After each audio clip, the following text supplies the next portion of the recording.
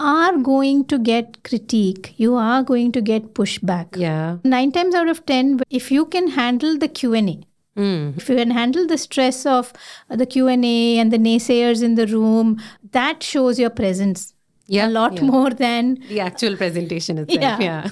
Because that's where things unravel also. Yeah. Right? You sounded so confident about this idea 5 minutes ago, and one question and you seem shaken.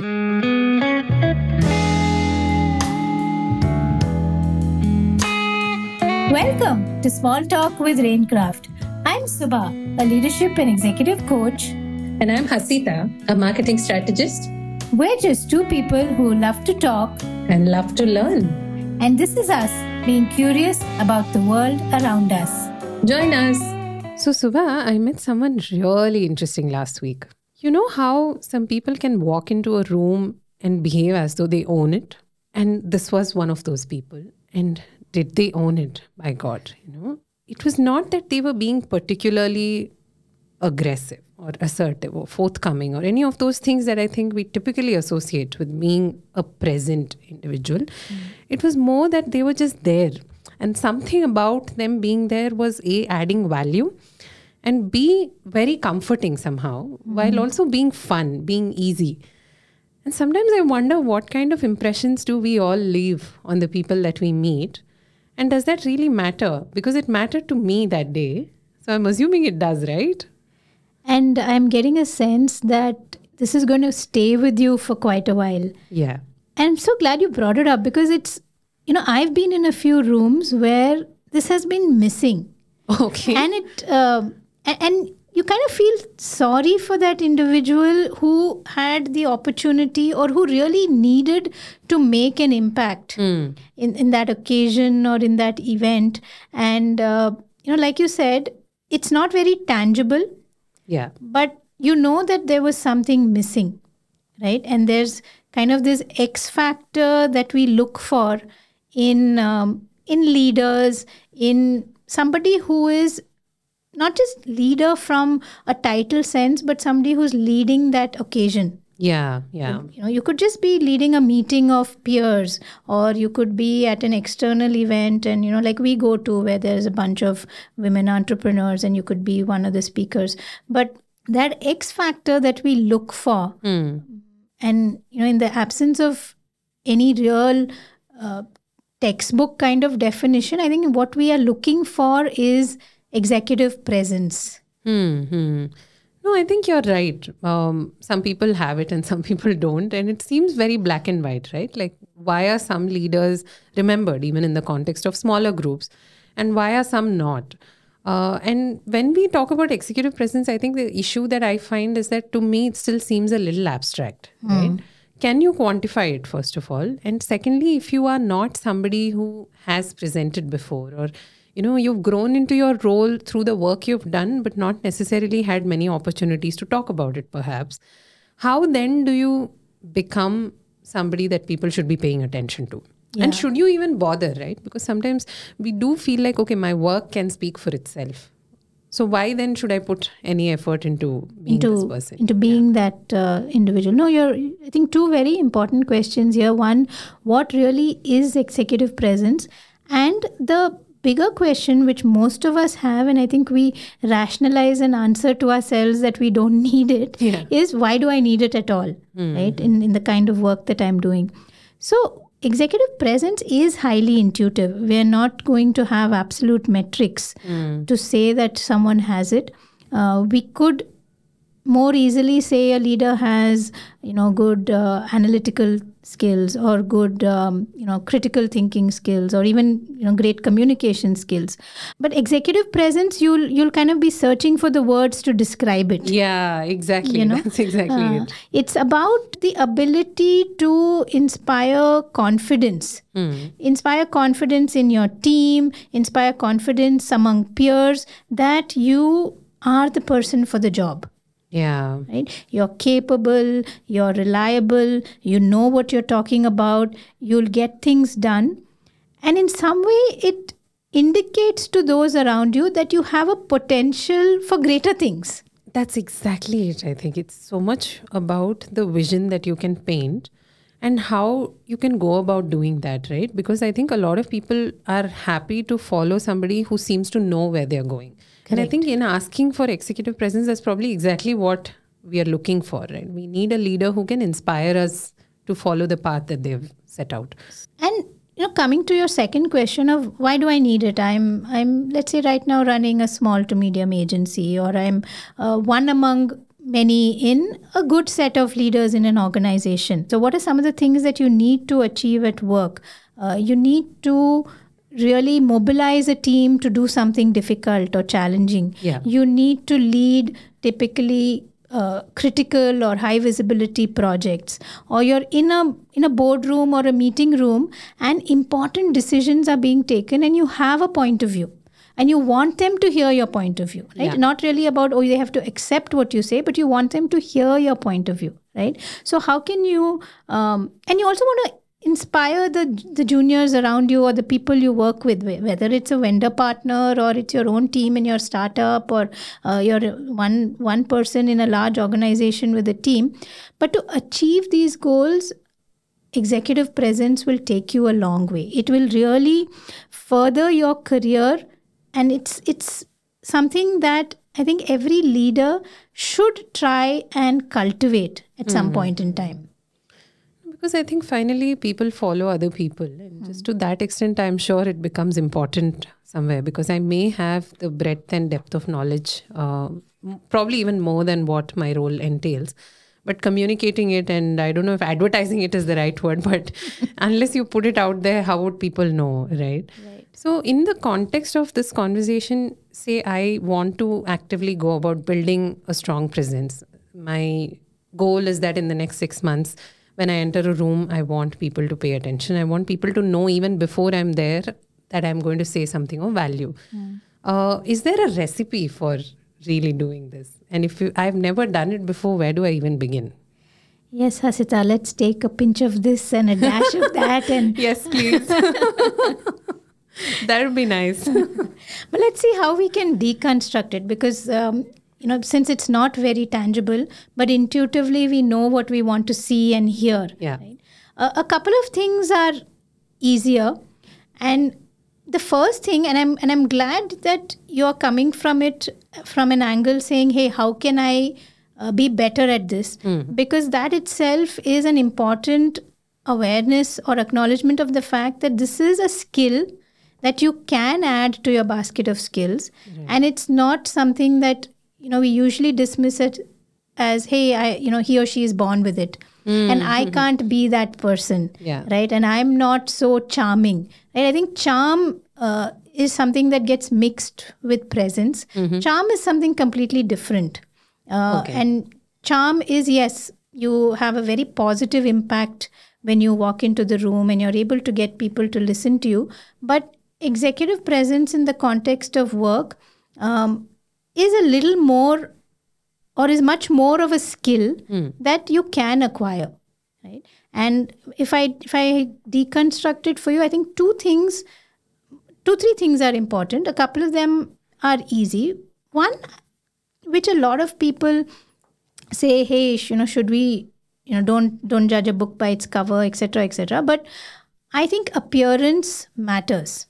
Right? And not in terms of, you have to be good looking and glamorous, etc. But it's about how you present yourself at the workplace. Right? Or how you present yourself for an occasion. Are you just dressed for that occasion, and are you carrying yourself in a way that kind of respects the occasion? Right. So, like for example, in banking services, you can't really keep turning up wearing denim.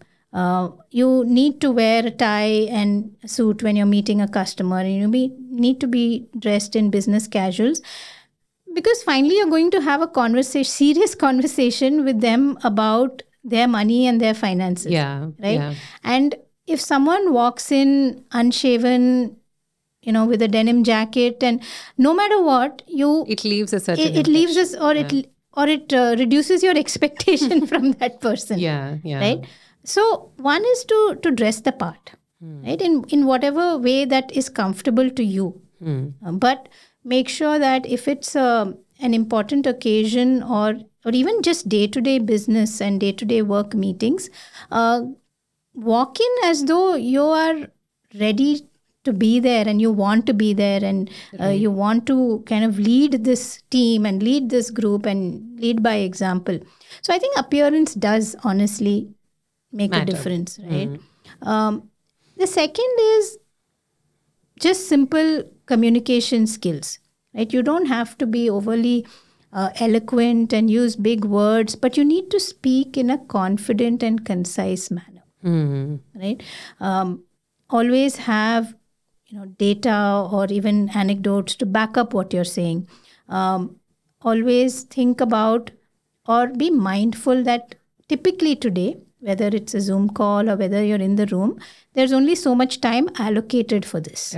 Right? So how do I say what I want to say in a crisp and concise way and still get across the information that I want? Like, I was saying, I was quite underwhelmed in a room recently where a senior executive had to make a presentation, and it's a 30-minute call, and it took him, I kid you not, 12 minutes to really even tell us what he's going to tell us.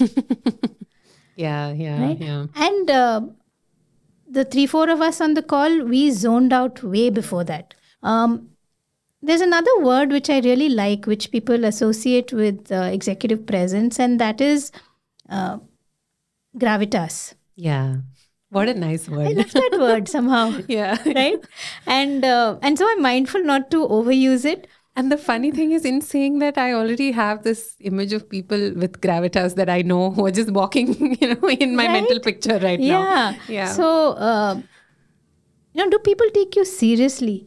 Do they think before, asking you something or second guessing your decision or a statement that you've made? Gravitas is, to me, it's a combination of the confidence that you stand there with, plus the personality. No, I think there's a little bit of, how comfortable you are standing there. Yeah. And that comes, I think, also because they have prepared so well for that role itself. Yeah. No, very true. I think you could have been kind of a shy teenager or a not so confident young adult, but none of that means that you need to replicate that pattern or assume that you can't grow out of it through effort. Right? These are skills, and gravitas, I don't think it's inborn. Right? I don't think everybody who stands is born there gravitationally strong, for lack of they're defying gravity and standing straight. No, fair enough. In fact, I wanted to ask you that as well, because I think maybe it's a cultural thing or maybe it's a global thing. I have no idea.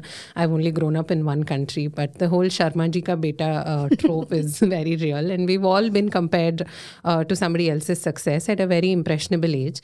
And I think we carry that into our adult patterns as well. And it happens very organically because that's the only way we know how to be. Right? So in identifying that, where can I even begin changing it? What would help me be somebody else? This is an interesting segue because I was recently reading about Beyonce. And we all see her on stage, super confident. Strong woman, a woman who's an icon for all other women and who's really got her act together. And I think on stage when she's performing, she's also a little sassy, a little aggressive. Right? There's a character there. What I didn't know was that that's actually a character she plays. So apparently, she says, I'm none of these things. I'm not confident. I'm not fearless. I'm not this slightly flirtatious kind of person. And so I've created Sasha. And she even has a name for her. Saying, when I go on stage, I'm Sasha. And so that lets me be all of these things, because then when I walk off the stage, I'm back to being me. Wow. Right? And I think that was a very interesting kind of maybe extreme example of how you rise to the occasion and you don't feel like hey, but I'm not that person. And so if I go on stage and do all these things, people who know me will know it's not me. Yeah, yeah. No, there's an interesting lesson there, I think, for all of us as well.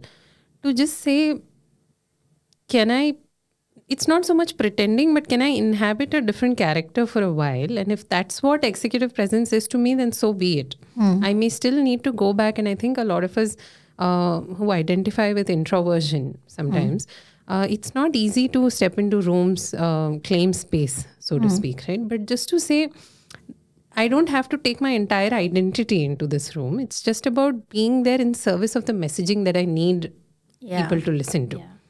And because the one thing I thought about when I was reading this is, then what happens to the whole spiel on Authenticity. I was just thinking, yeah. If I don't take all of me into a room, does that still mean I'm, Because the other story that we are consistently hearing is leaders have to be authentic. Yeah, like who you wake up as is who you need to be during, But that authenticity can come from, and does come from, I think, also different places.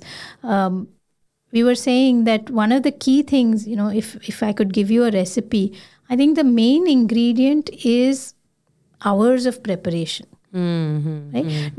Whether it is an event, a meeting, just a room that you're going to be in, that is important to you. Preparation in two ways. One is for that situation where a little bit of this, okay, what role am I playing? Right? Today I'm going to be that perfect founder or perfect business owner who has to drive this team and make them see this vision. Yeah. Right? And I have to, that's the part I'm going to play. But the other part of preparation is really the content. Right? And that comes from, for each of us, different places. I've been that backbencher, hardly ever spoke in class, and I think even through maybe one of the few people who went through business school, hardly kind of putting my hand up much. Okay. Right? In a very competitive, I know the answer kind of room. I chose not to say I know the answer.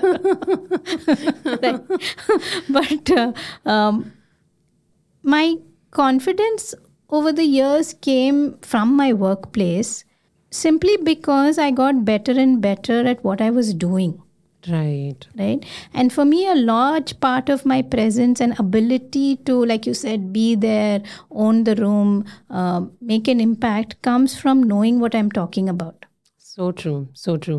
And that is what we talk about when we talk about experience sometimes, I guess, about having invested again and again and again in the same thing, to the extent that in your sleep you could be woken up and you'd still know the ins and the outs of what you're talking about. Yeah. And that we can do, right? Exactly. It's not hard to do.